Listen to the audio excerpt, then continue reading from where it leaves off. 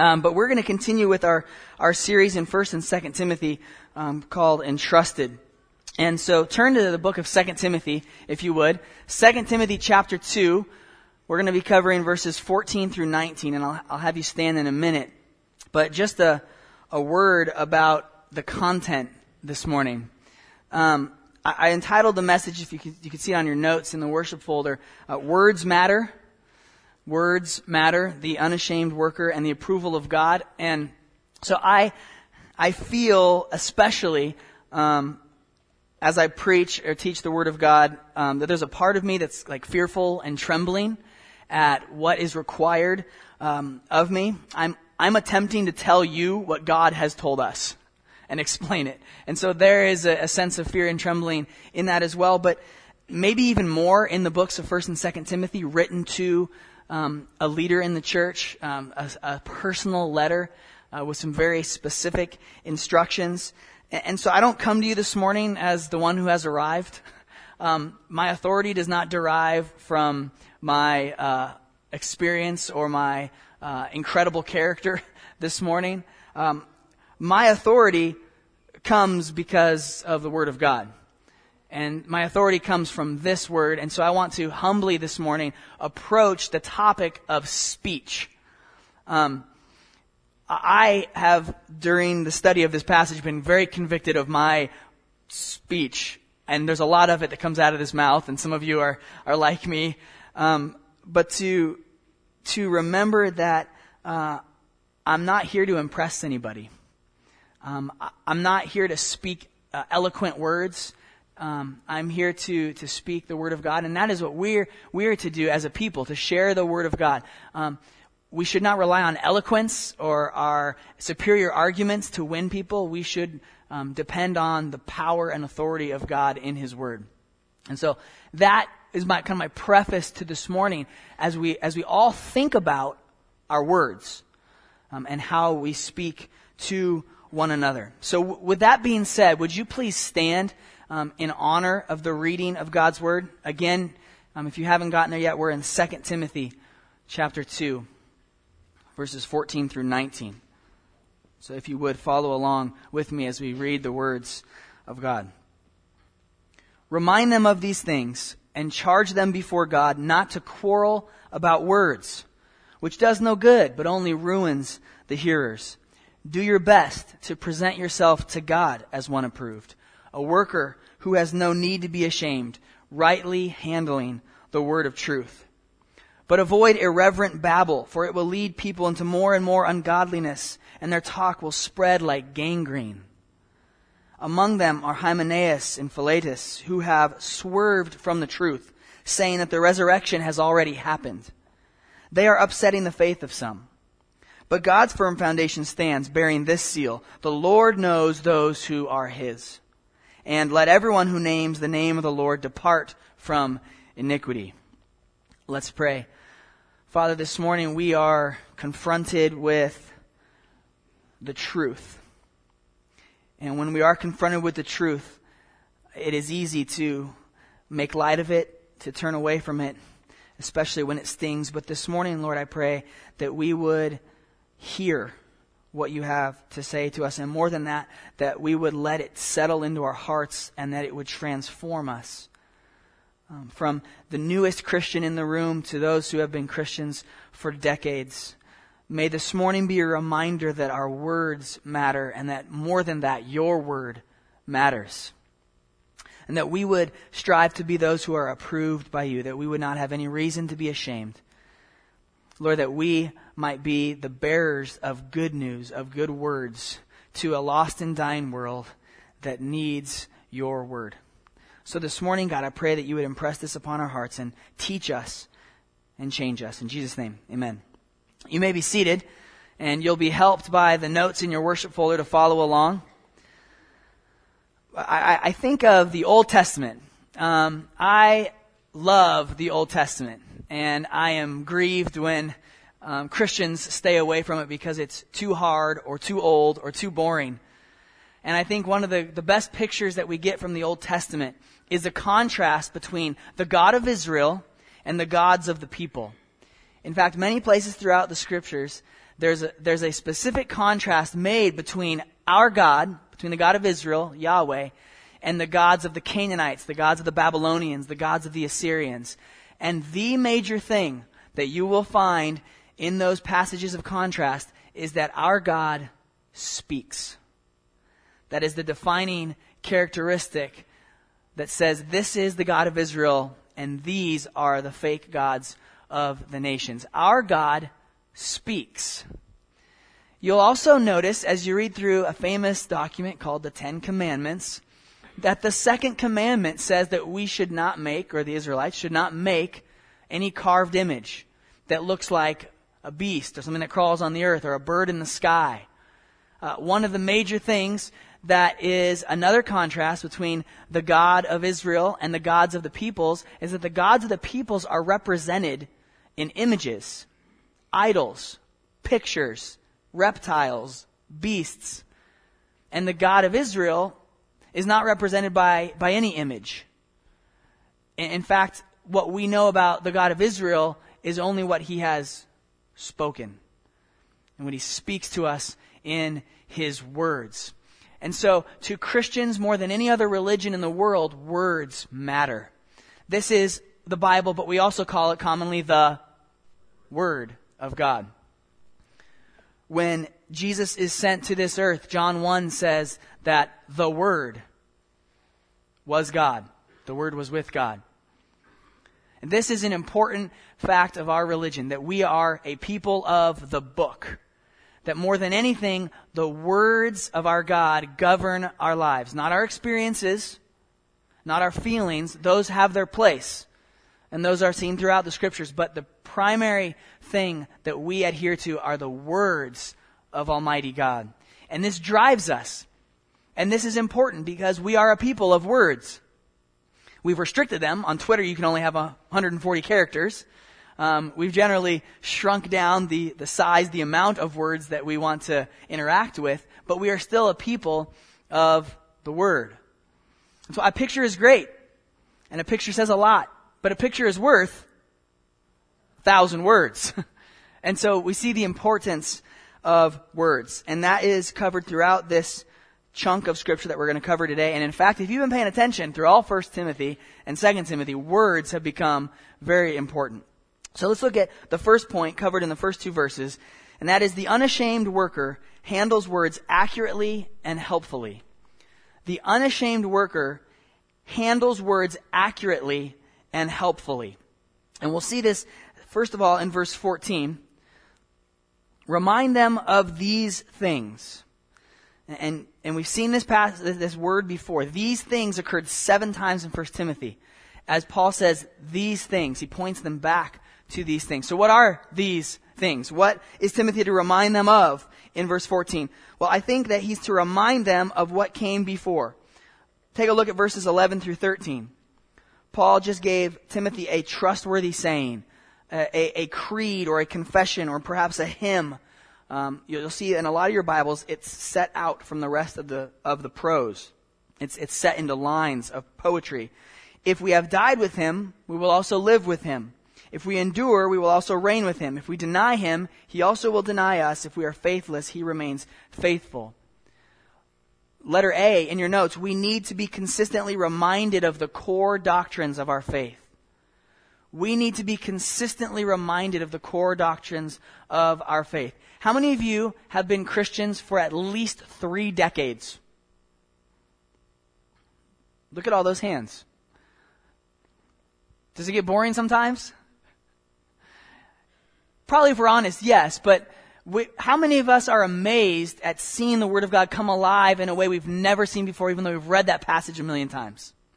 Isn't that great? You see it for what it is in a new way. And that is because we need to be reminded because we're so forgetful. And not just cognitively. We might remember a saying, we might remember a formula, we might remember whatever. But the question is, do you remember it in such a way as to put it into practice? Do you remember it in a way that means I know this and therefore I will live like this? And so Paul immediately tells Timothy, remind them of these things, to tell the people of God, the core doctrines of the faith. And this is not a suggestion. This is not, something that might be helpful for you as a pastor, Timothy, is if you remind the people of these things. This is an imperative. It is a command. And it's also in the present tense, so it might be said, you must continually remind. That would be a helpful way of translating it. You must continually remind the people of these things. So let me urge you, no matter how old you are, you're not too old, too experienced, too knowledgeable for Sunday school. You're not too old, too knowledgeable, too well-versed in the scriptures to not go through them again with your children. You don't know the scriptures well enough to ignore going through them with the people in this church. We need to be reminded of the core doctrines of our faith. We don't check it off a list and kind of throw it in the back of our mind and come back to it every once in a while. We need to be consistently reminded because we live in a world that reminds us of the exact opposite. You are the most important thing in the world. Satisfy your desires.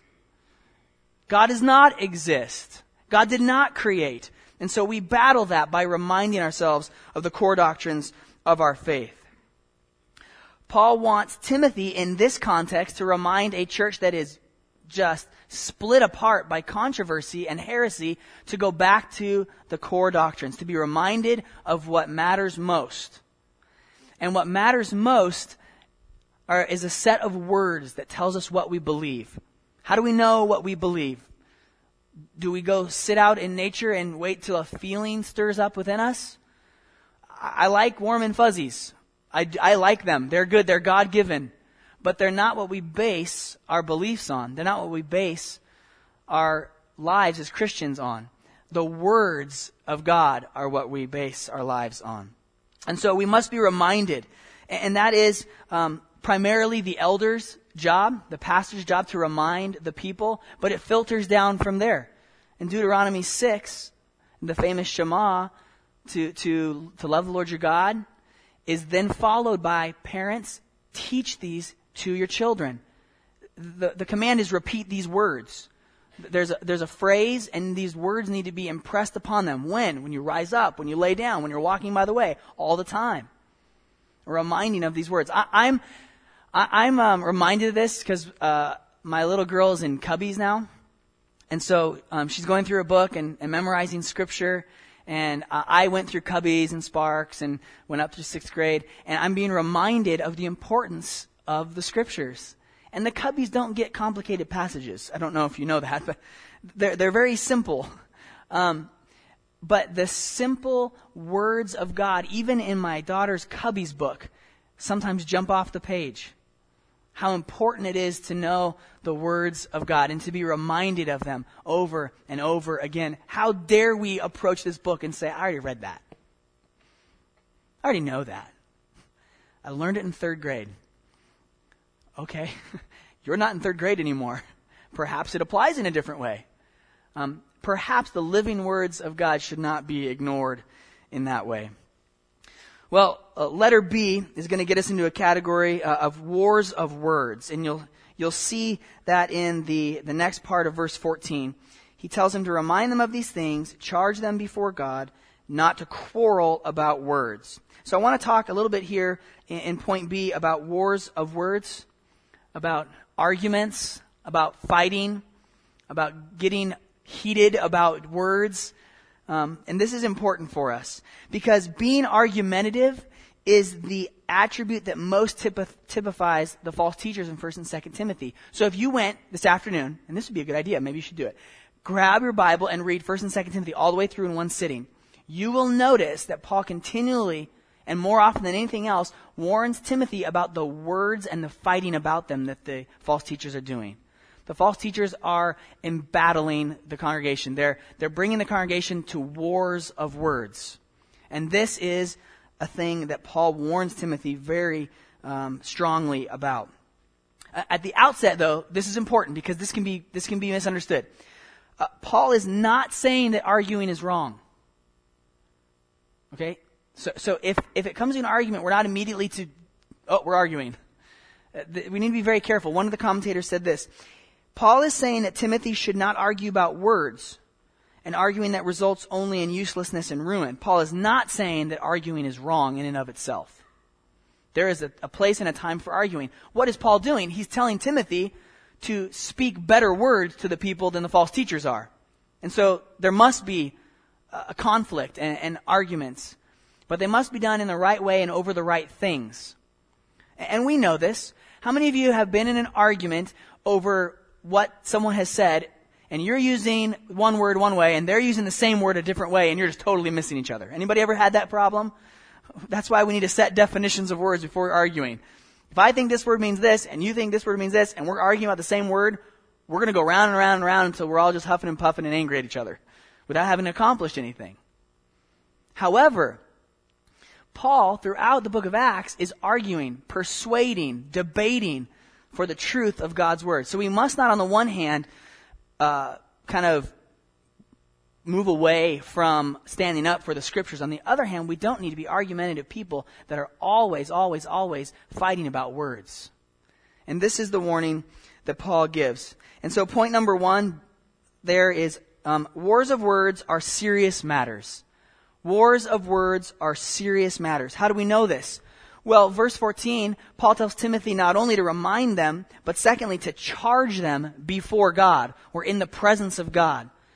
So it's almost like he's saying to the congregation, okay, everyone raise your right hand. We're now going to take a vow. Why? In the presence of God. Okay? It's like in a courtroom when you raise your hand and say you're going to tell the truth, the whole truth, and nothing but the truth, so help me God. So this is a serious matter where he's bringing them, as it were, into the presence of God and saying, charge them, the congregation at Ephesus, charge them not to quarrel about words. So Village, on the authority of God's word, I charge all of us not to quarrel about words. This is a serious matter, and we'll see how serious it is. Why does quarreling about words do no good and ruin the hearers? What we see next. Well, what we see in the phrase, which does no good, you'll see that in the second half of verse 14, is actually a word that means it has no lasting value. And so that's point number 2. Wars of words have no lasting value. It does no one any good. There's no value to it. So the quarreling about words is wrong because nothing good comes from it. So you see how we have to be careful with saying, don't ever argue?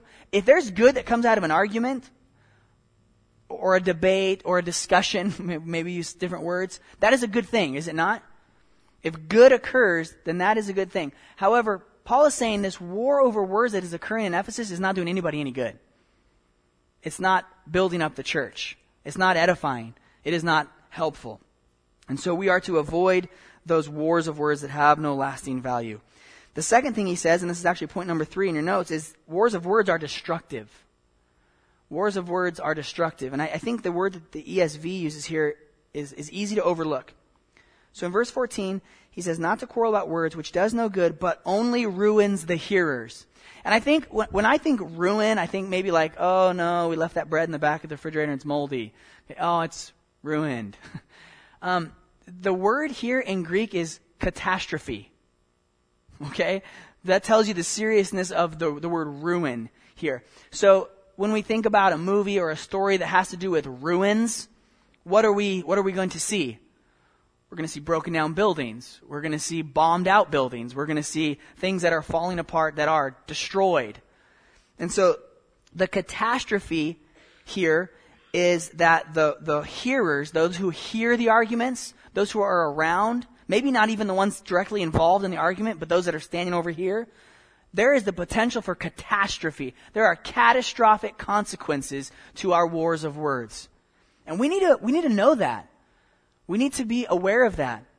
So I think especially adults, as we converse and what we're talking about and what we're arguing about, are there children around that don't understand what we're talking about?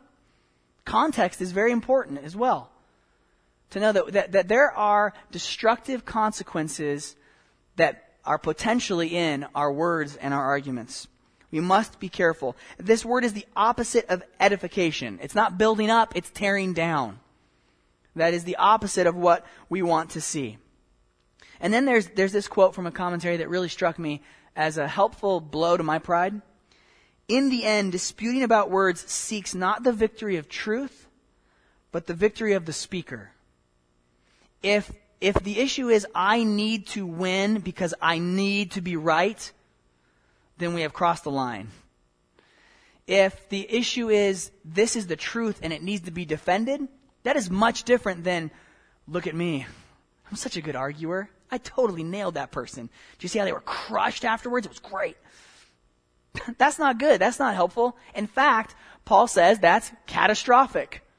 That is very, very dangerous for us to engage in wars of words that will ruin those that hear. And so we must not take it lightly that, well, I got a little heated up there. Oops. There is a very real potential for destruction to occur, and we need to remind ourselves and be made aware of that. Well, as Paul moves from that instruction to Timothy into verse 15, he kind of shifts into talking about the shame and unashamed quality of the worker. So look at verse 15. Paul tells Timothy, do your best to present yourself to God as one approved, a worker who has no need to be ashamed, rightly handling the word of truth. And of course, this is the passage that we get awana from. Ashamed work. Let's try that over again, huh? Approved workmen are not ashamed.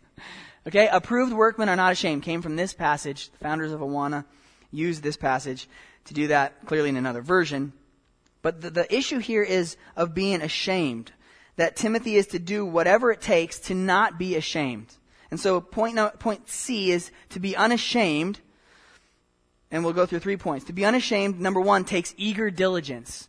To be unashamed takes eager diligence. Know what Paul tells Timothy in verse 15. Do your best. That word in Greek might be, it has to do with zealous. Be zealous for these things. It means make every effort. Or the New American Standard that some of you have says be diligent. And so the idea here is that it's going to take hard work for you to be unashamed as a worker for God. And we know this. So think about your job. Think about your job. Or students, your classes. There's plenty to be ashamed of if you don't work hard, correct? It's fairly simple to see what happens when I don't work hard. There are consequences, and those consequences should shame us. Because if I don't work hard, the job doesn't get done. Or if I don't work hard, the job gets done, but not very well. If I don't study for the test and I do horribly on it, there is shame there. Why? Because you weren't diligent. You didn't zealously seek after what could have kept you from being ashamed. So we are to eagerly, diligently approach this work that God has for us. If you have the King James, or a lot of you memorized this verse in the King James years and decades ago, and you memorize it as study to show yourself approved, it's not really a helpful translation of the word, because it's not saying study. It's not saying, boy, you better get your nose in the book. Now that might be part of what it means to be diligent, but the main call is to be zealous. It's a call to how you pursue this. And so we need to be diligent in how we do this. We need to have zeal about being God's worker so that we will not be unashamed. Number 2, to be unashamed means we fear God more than we fear man. It means that we fear God more than we fear man. This is important. Proverbs 29:25 says, the fear of man lays a snare, but whoever trusts in the Lord is safe. So when we fear disapproval of our fellow man more than we fear the approval of God, we're in trouble. I watched a clip of Rick Warren on Piers Morgan's show, and Piers Morgan was going after Rick Warren about homosexuality and about the Bible's clear, I believe, statements against homosexual lifestyle and practice. And Rick Warren, into the conversation at one point, said something like this. He said, I fear God more than I fear your disapproval. And I think we're wrestling with that as a culture, are we not? It might mean your job. It might mean a pay raise. It might mean friendships being broken. So if we're going to capitulate and fear man more than we fear God, then we will not be approved, as the word says here. We will have much to be ashamed of because we've placed man higher than God. So the fear of man really makes man God and brings God down to man's level. It flip-flops these things. And so Paul says very, very carefully here, do your best to present yourself to God as one approved. He could have told Timothy, do your best to present yourself to this crazy congregation as one approved. But that's not the goal. The goal is not for Timothy to look out on the congregation and go, man, they love me. That's nice. And that's desired and that's good. But the number one thing that a worker for God at any level, from pastor to any position in the church, is to fear God more than man and to seek his approval first. And we need to remember that in all the work that we do. So for those of you that are involved in any kind of ministry, with children, with adults, with behind the scenes, with on stage, whatever you're doing, our approval that we seek needs to be from God and not from man. And it's easy to kind of slip into desiring the approval of man. I like it when you tell me I preached a good sermon. You know why I like it? Because I got your approval. I did a good job. And that appeals to what? To my pride. And so, by the way, it's okay. You can tell me if I preached a good sermon, but you can tell me if I preached a bad one too. But the point is that we seek God's approval first in all that we do. And he uses the word there, present yourself to God. So it's almost like bringing yourself into God's presence and saying, here I am. Here's what I've done. Here's how I've worked. And if you've approached that with eager diligence, then you will have nothing to be ashamed of in God's presence. You see the phrase, as one approved. It comes from a word that means to think. And so some people have translated this tried and true. So present yourself to God as one tested and come out on the other side approved, right? So it's getting the stamp of approval.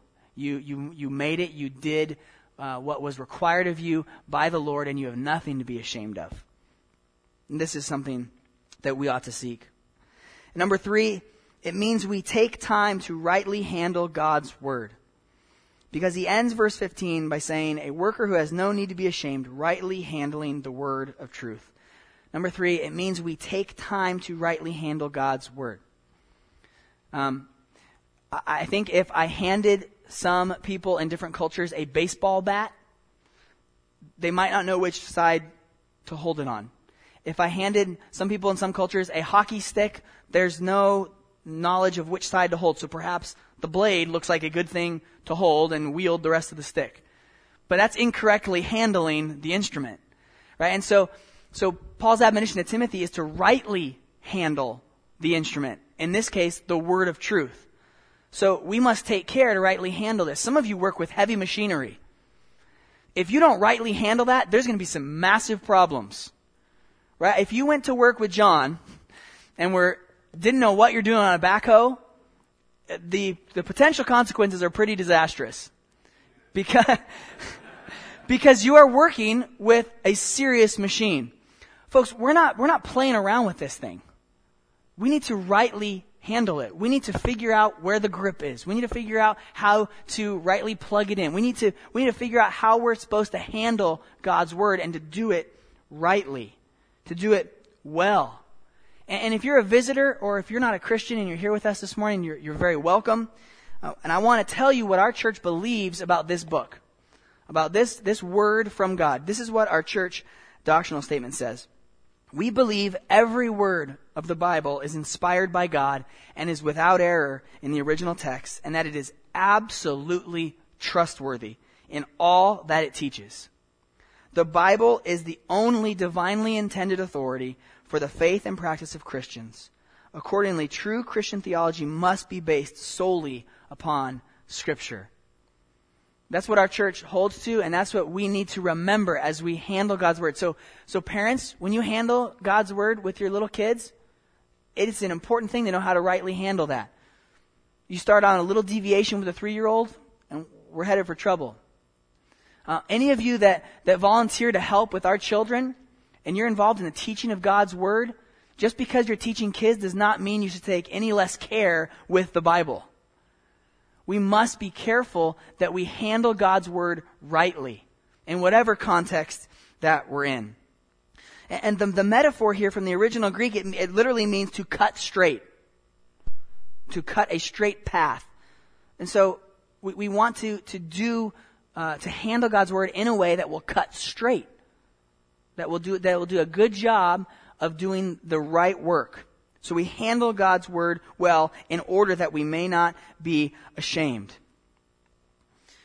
The word of truth here, it could be the gospel, or it could just refer to all of God's teachings. Whatever the case is, when we're handling God's word, we need to handle it with care and with the understanding that it is the truth.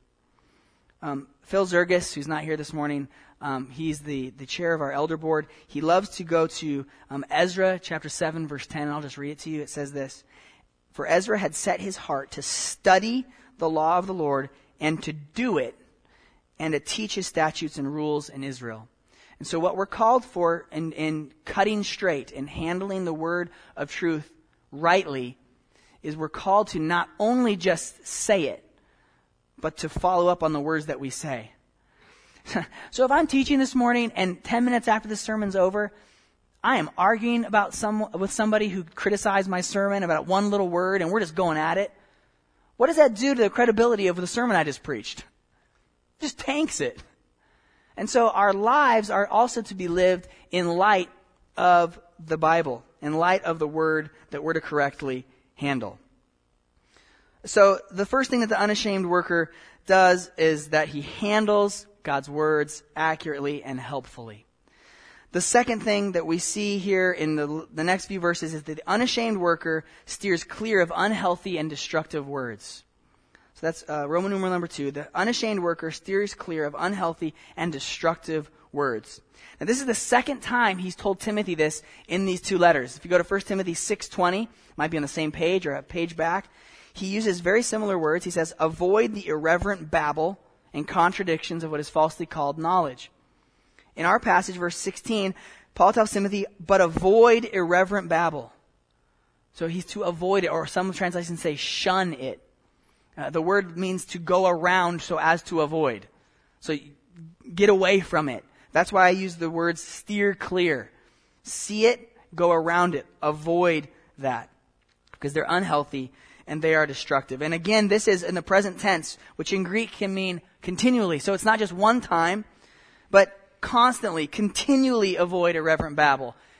Don't stop avoiding irreverent babble. Stay away from it. And we need to see here in point A, to take action to avoid worthless and heretical conversations. We need to take action to avoid worthless and heretical conversations.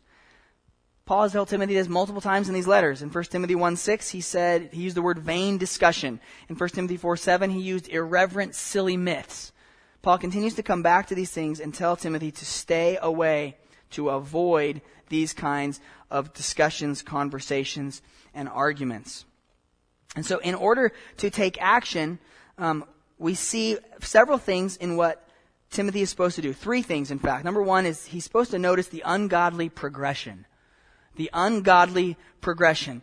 Note, if you will, verse 16, "But avoid irreverent babble, for it will lead people into more and more ungodliness." The word is progress, but not in a good way. This is to progress downward. It's almost like getting caught in a whirlpool. You're making progress, but the wrong way. The progression will be more and more, and it's towards ungodliness.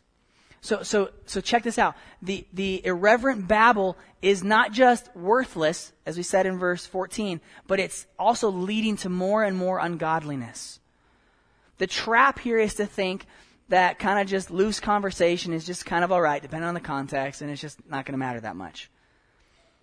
Well, this is specifically tied to the false teachers who are getting the people in the church at Ephesus to just babble about things, godless things they don't understand.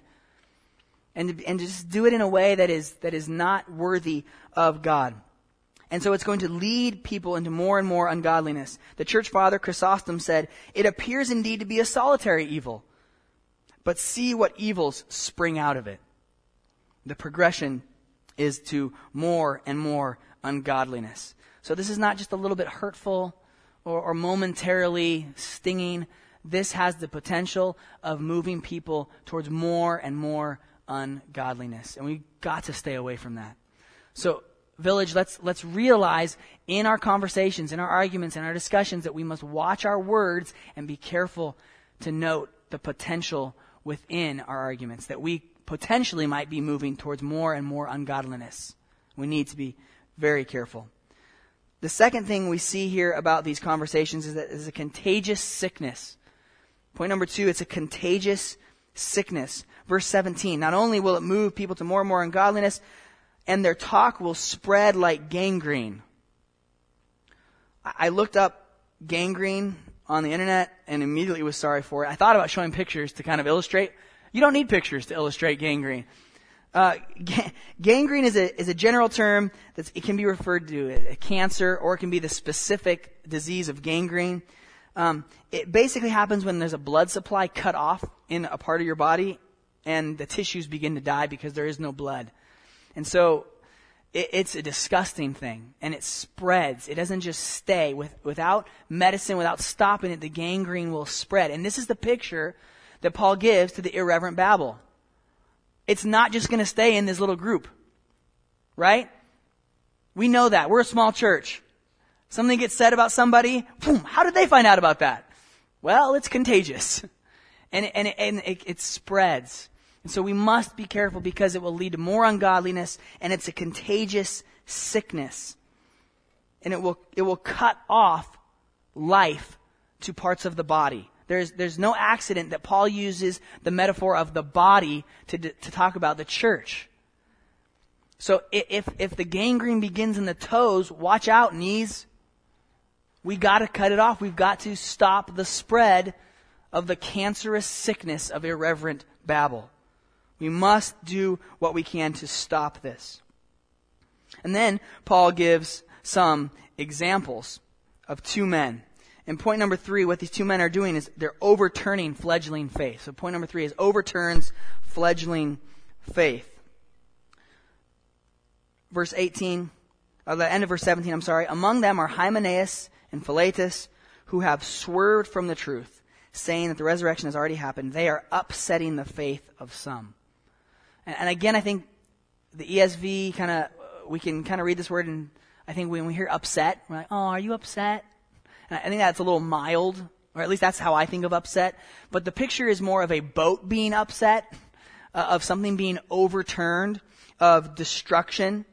Again, just like ruin meant catastrophe, this word has to do with overturning and destroying. And so the faith of some has been destroyed. So we are not just talking about a few little tidbits of gossip that have spread around and haven't really done anything. We're talking about something that has the potential to overturn this ship and to destroy, to tear down. And we see here in point number B, false teachers miss the mark. False teachers miss the mark. And Paul goes so far as to name names. And point number 1 under B is sometimes it is necessary to name names. Sometimes it is necessary to name names. Pastor Ron did this several months ago. That sometimes it is necessary to name the names of heretics who are leading others astray. Or as you see in verse 18, these men have swerved from the truth. So think about your driving, or think about you riding your bike. This is not a little course correction. This is a swerve. And not only that, but the word in Greek means it's a purposeful swerve. These men didn't accidentally, I wasn't paying attention and now I'm teaching heresy. This is a word that means these men knew the straight and narrow path and they swerved off of it on purpose. And so they're named here. Hymenaeus, by the way, has already been named in 1 Timothy. And in 1 Timothy, Paul went so far as to say that he had handed over Hymenaeus and Alexander to Satan. They may not learn to blaspheme. They may learn not to blaspheme. Hymenaeus is still at it in 2 Timothy. He has not learned. He is still one whose name needs to be named as one who is upsetting the faith of some. And here we get an exact teaching that they are doing that is false. And most of the time in 1 and 2 Timothy, it's just been a general term, false teaching. But here we get exactly what at least part of the heresy is about. Notice verse 18. They've swerved from the truth. How have they swerved from the truth? Saying that the resurrection has already happened. They're saying that the resurrection has already happened. So that doesn't give us exactly the whole teaching that's going on in Ephesus, but what it does say is that part of their false teaching was to deny that the resurrection was going to occur. Now, this is not meant to say Jesus didn't rise from the dead. They're not denying that Jesus rose from the dead. What they're denying is our future resurrection. The promise of our resurrection in the future has been denied by these men. And one of the ways that it could have happened, and if we can take a guess by looking at some early church heresies, is that they would have emphasized so much the spiritual that they overlooked the physical. A lot of Greek thought that this stuff inherently is evil, but the immaterial, the spiritual, is good. And so that actually to be freed from this physical body is actually to arrive at a much higher state. And this is one place where Christianity takes a decisive turn away from religions like Buddhism. We're not looking forward to floating in the clouds, strumming on harps forever and ever, looking like Cupid. We are looking forward to a resurrection body. We get a new one of these, a better one of these, one that's not breaking down, amen? We get one that will last forever. And so we look forward to a key component of our future hope is that we will be resurrected. How? Like Jesus was. And we see in the New Testament that Jesus raises some people from the dead, but technically that's not resurrection.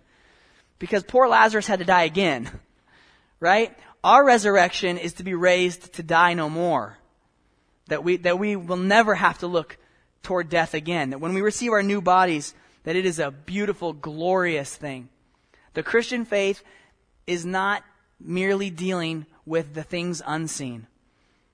It's dealing with our lives in the here and now. That's why the New Testament cares so much about what we do in our bodies.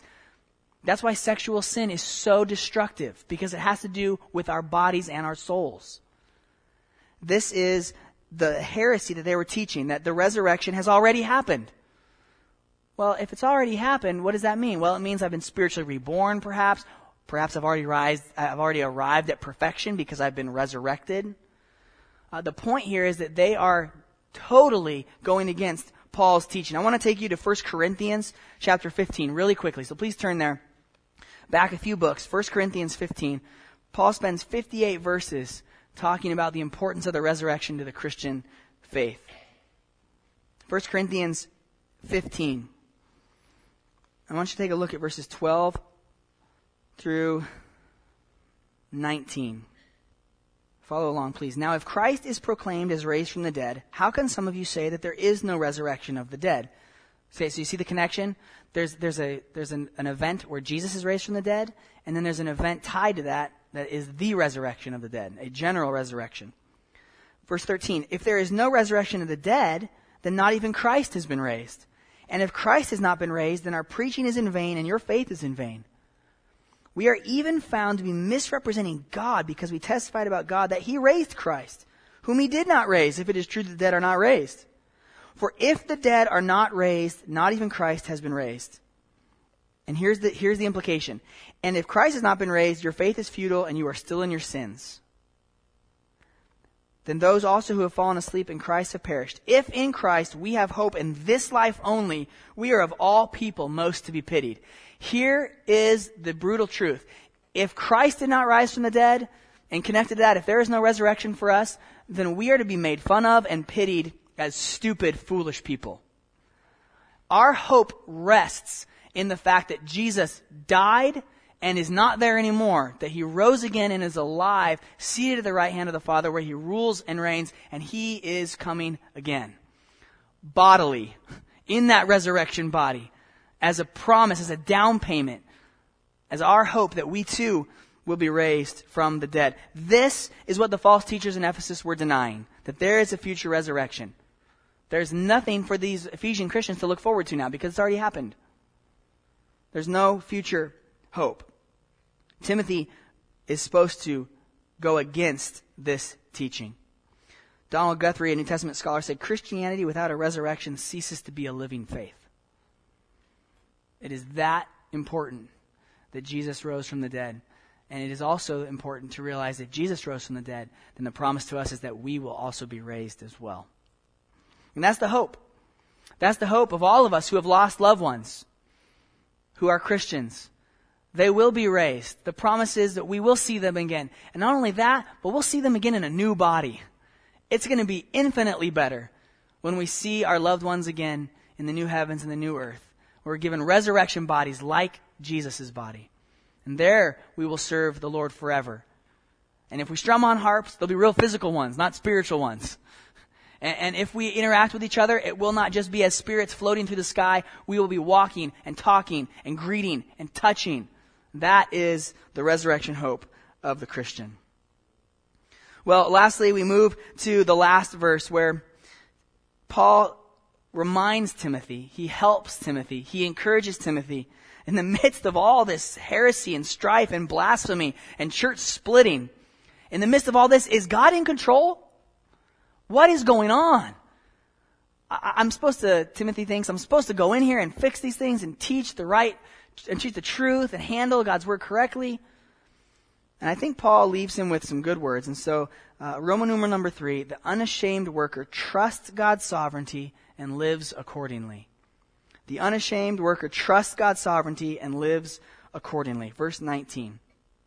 But, in the midst of swerving, in the midst of irreverent babble, in the midst of ruining the hearers by the arguments, in the midst of all these things, Paul tells Timothy, but God's firm foundation stands.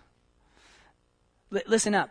When there's heresy and blasphemy, God is not wringing his hands in heaven trying to figure out plan B. God is not trying to figure out how to get around these doggone brilliant thinkers. God is the trustworthy one. His firm foundation stands. And better than that, the Lord knows those who are his. So Timothy is in the midst of guys that said they were elders, guys that said they were teachers, guys that seem to have been saved from a life of paganism, who are now turning this church back towards, away from God. And in doing so, Timothy probably doesn't know who he can trust anymore, right? If the elder board has split, if guys that were once united are now divided, Timothy's probably suspicious. He's probably thinking, who can I trust? And in the end, God's word to Timothy is, God knows who are his. God's not up there trying to figure out who he saved and who he hasn't saved yet. God knows.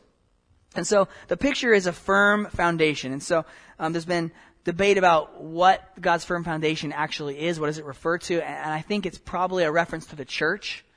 In 1 Timothy, Paul referred to the church as the pillar and buttress of the truth. And that the church is this thing that we're not building a church, folks. Like, man, we are just a great congregation. Look how well we're doing. Praise us. The picture here is that Jesus is building his church. Jesus is building it. And because he's building it, the gates of hell will not prevail. If you and I are building it, we have no hope against the gates of hell. But because Jesus is building Village Bible Church, and because Jesus is building his church, the gates of hell will not prevail against the church. God's firm foundation stands. And it says this, there's a seal, bearing this seal. And the seal here is, it's good for us to know that on buildings in the ancient Greek and Roman world, they would actually sometimes punch a seal into the foundation. And the point was to say, like, ownership. Whose house is this? Well, look at the seal. And then that'll tell you whose it is. If it was a government building, it might reflect the seal of Caesar or the seal of the local lord to designate whose this is. So the fact that there is a seal on God's firm foundation means he owns it. He stamps it. He knows those who are his, is the next phrase. The second phrase is, let everyone who names the name of the Lord depart from iniquity. And these phrases probably go back to Numbers 16, where the Levite Korah led a rebellion against Moses. And Moses basically said, let's show up tomorrow in front of God. We'll all have little plates of fire. And whoever God says is approved, then God will show that. And the next morning they do, and fire comes out and consumes people. And the ground opens up and eats the people. And it's like, oh, hey, God doesn't like them, and he approves of Moses. Okay, so that's the clarity. And so this is what we get here. God knows whose are his. He knows whose are his. But there's also a call to the people. So there's the thing we see throughout Scripture, that God is totally sovereign, and man is totally responsible. And we have issue. Anybody ever had a debate about that? God is sovereign. He's in control. And man is responsible. Look at what are we called to do. Let everyone who names the name of the Lord what? Carry your Bible around? Show people your Christian certificate? What are you supposed to do? Depart from iniquity. How are we known to be Christians? We leave sin. We turn away from sin. We repent. And so this is the call. God's firm foundation stands. He knows those who are his, and those who are his depart from iniquity. So the call is for us is to trust the sovereign God and to act accordingly. If God has saved us, he's not saved us just from something. He saved us to something as well. From sin and death to the abundant life. And that's what we are to pursue. As we finish today, I just want to remind us from God's word of the importance of words, that words matter. Listen to some of these scriptures. Psalm 119:25. My soul clings to the dust. Give me life according to your word. Proverbs 18:21. Death and life are in the power of the tongue, and those who love it will eat its fruits. Jesus himself told his disciples, I tell you, on the day of judgment, people will give account for every careless word they speak. For by your words you will be justified, and by your words you will be condemned. We will be judged by the things that we say. There's a poem that was helpful for me this week. It goes like this. A careless word may kindle strife. A cruel word may wreck a life. A bitter word may hate instill. A brutal word may smite and kill. A gracious word may smooth the way. A joyous word may light the day. A timely word may lessen stress. A loving word may heal and bless. We have a certain power in our words, and we're to speak those well. And ultimately, we know from John 1:14 that not only do we have God's word in the Bible, but the word became flesh and dwelt among us. And we have seen his glory. Glory as of the only Son from the Father, full of grace and truth. And this word, Jesus Christ, is coming again. And at that time, my question to us today is, will you be ashamed at his coming? Or will you be approved, knowing whom you have believed in? I pray that we will know that we have been approved by God by the words that we speak, and the words that we say, and the words that we accept. Let's pray. Father, this morning we want to come before you thanking you for this warning, that we might be reminded that what we say matters and how we speak matters and the content of our conversations matter. Lord, remind us of that and keep us from destroying lives, from overturning lives due to our words. Help us to be cautious, but Lord, also help us to speak life from our words. Help our words to be the kind that build people up and encourage, that point people to you and not ourselves. And Lord, most of all, may we turn to your words because they are trustworthy. They are true. They are the only words that we can trust 100% to guide our lives and our decisions. So Lord, this morning, by your Holy Spirit, may you make this church a church that understands the importance of words. May we might live in the light of that. That the words that we say might represent you well. And the words that we say might lead others to know you. In Jesus' name, amen.